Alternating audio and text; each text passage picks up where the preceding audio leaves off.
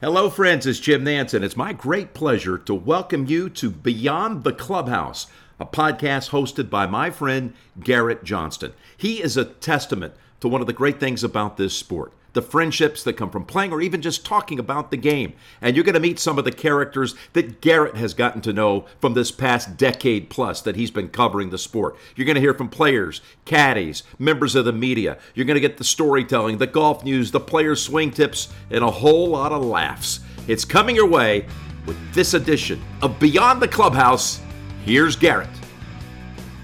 All right, what's going on, guys? Got Annika Sorenstam on the podcast this week. What a player she has been over the years, right? She's had a comeback recently, but it was amazing that she retired at the age of 38 with 10 majors, right? 72 LPGA Tour wins. That's third all time. So really an amazing career. 8 money lists that she's won over the years. 8-time LPGA Tour Player of the Year. I mean, just so many accolades when you look at her career. So what a player. And the first time I ever went to a golf tournament, actually, growing up in Sacramento, California, there's really not any tour stops at all in that area. I guess there was the Gold Rush Classic back in the day, but I never made it out to that Champions Tour event. So what I did make it to for the first time at the age of 13, I think it was, 1998 Long's Drugs Challenge, LPGA Tour event in Lincoln, California. It's at 12 Bridges.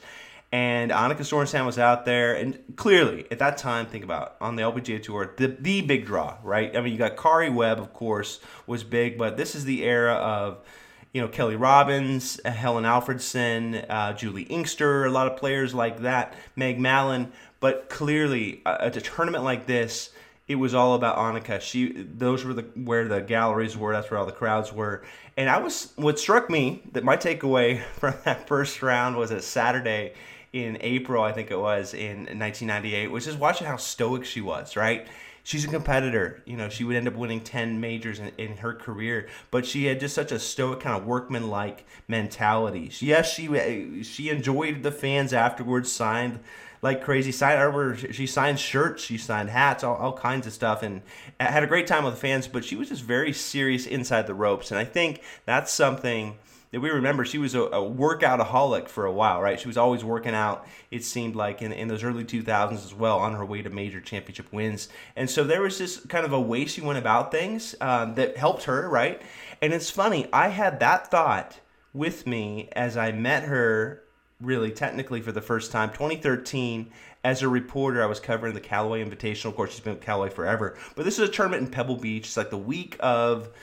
Excuse me, I should say it's the week before Thanksgiving. Very laid back. You got players from all the different tours that go out there. And it's a fun event. It really, really is. And she was out there with her husband and playing in that event. And I remember just talking to her. And the very first question I had afterwards, approached her in the morning, introduced myself. She said, "Hey, I'd love to chat with you after. It'd be great. Let's catch up on the 18th green or behind the 18th green." So we ended up doing that. And my first question was, well, I want to ask you about a young player like Lydia Ko, right? Lydia at that point was 16. She had just gotten her first LPGA Tour win. This is 2013.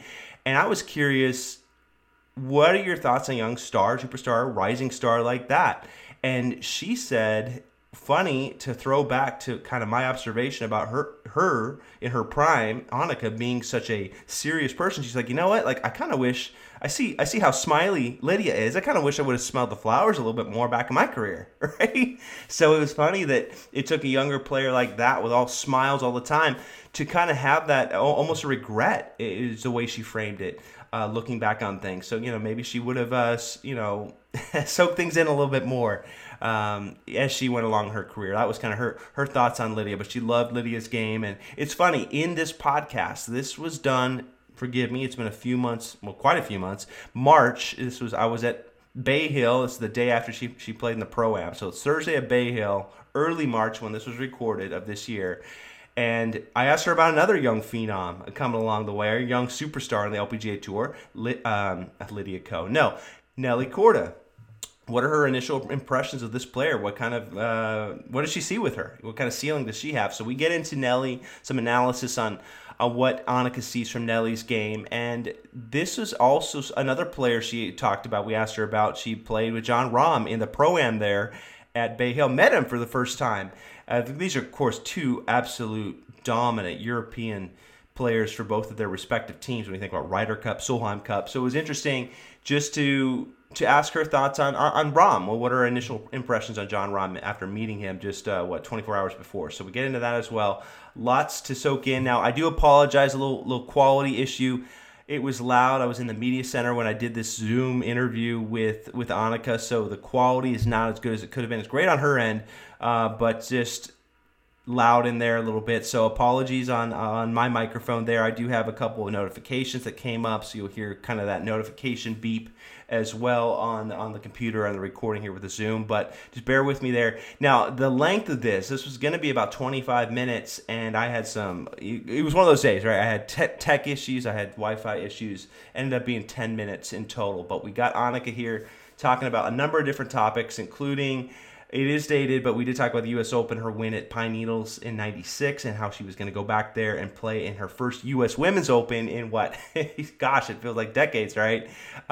Because she had won the Senior Women's Open to qualify there in 2021. Remember, at the age of 50, she came out and won that thing. So we get into topics like that. We talk about our game, weekend golfers, like what are some ways we can get better?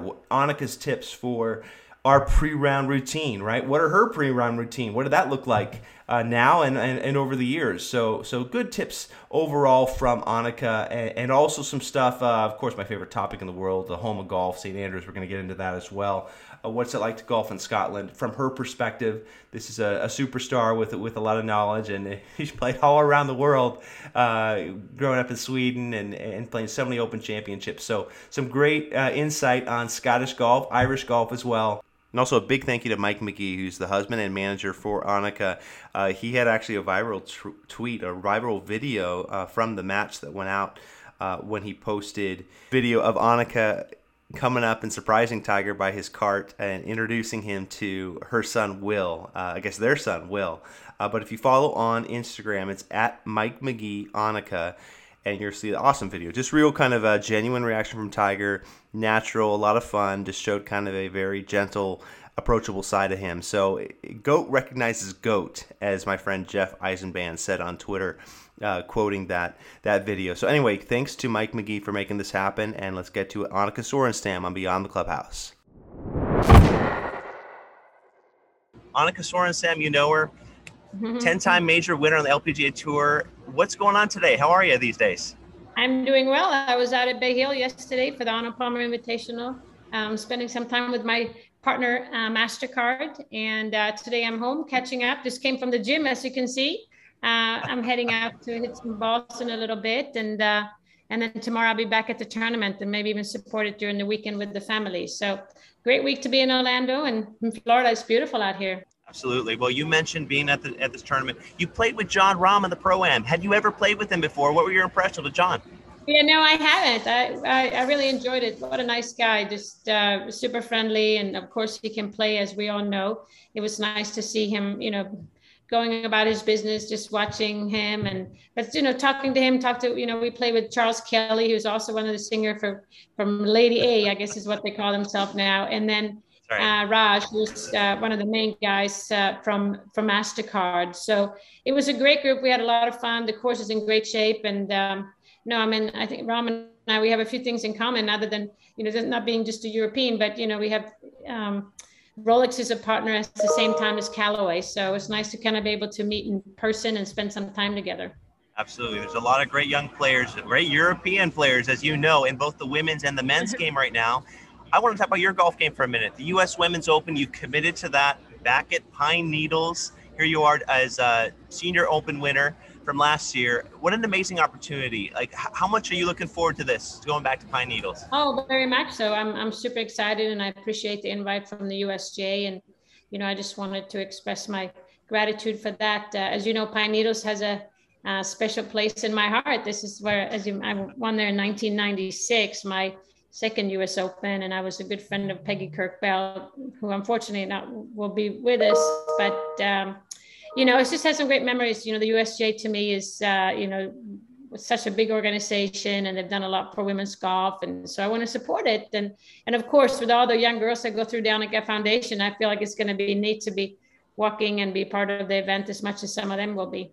Oh, I'm sure at this point in your career, so many different people you've influenced with that foundation. It's been a great thing in golf. I want to ask you about other young players. Nelly Korda, what a talent she is, #1 in the world. What are your impressions of Nelly? Oh, I'm a big fan of Nelly. I think she's great for the game and a great ambassador of the game. And she's fun to play with. Obviously, her skills talk for herself, and she's done so incredibly well. I think we're going to see her for a while, but it's impressive. She hits it a long ways and got good touch around the greens. And I mean, that's all you can ask for. So it's good to see that women's golf is in good hands. Absolutely. Well, speaking of being in good hands, you've been in some amazing places, amazing venues all over the world. I remember seeing you at Pebble Beach in 2010, the day after the U.S. Open, the GMAC won, 12 years ago now. St. Andrews, though, I want to get to that. What an amazing venue that is. Do you remember the feeling, the first time being there, St. Andrews? Oh, yeah. I've been lucky to play there a few times. I played there as an amateur in the St. Helen Trophy, I think it's called, an amateur event. And no, I mean, it's kind of the home of golf. I mean, a lot of people know the history of it. It's just so special, the holy grounds of the game of golf. And, how golf is just perceived over there, the links courses, the conditions, and just, I don't know, I love playing links courses. And, with, the clubhouse behind the first tee and the 18th green is just so special. And St. Andrews, the town on its own, the little pubs and the little shops and everything. It's just really cool. Yeah, well, the Scottish people, that's a big part of it. What do you make of kind of like running into these locals that they love their golf? Oh, they do. And they know golf. I mean, they're educated and they appreciate the game. And, what's interesting is the golf course closes on Sundays. Right. A lot of times people out there walking their dog, it's like a big park. So no, the culture is just very different, but I love it. I think it's just neat to be there. We had a induction Hall of Fame a few years ago, and I thought that was very appropriate. So yeah, I think it's got so much history and it's fun to be a part of it. Absolutely. Well, golf in Scotland, if you could just speak to the audience, the golf fans who've never played in Scotland, what would you say to them?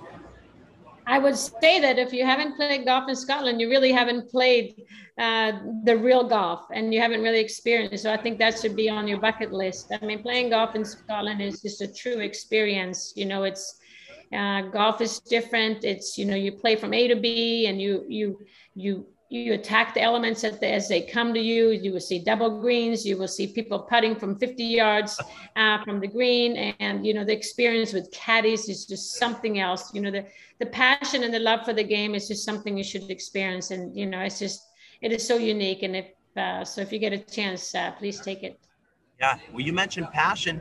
The same thing in Ireland. There are some great golf courses on the Emerald Isle. What's been your experience so far in Ireland in golf? Oh, I love Ireland. We played Soham Cup was there. I played amateur championship there.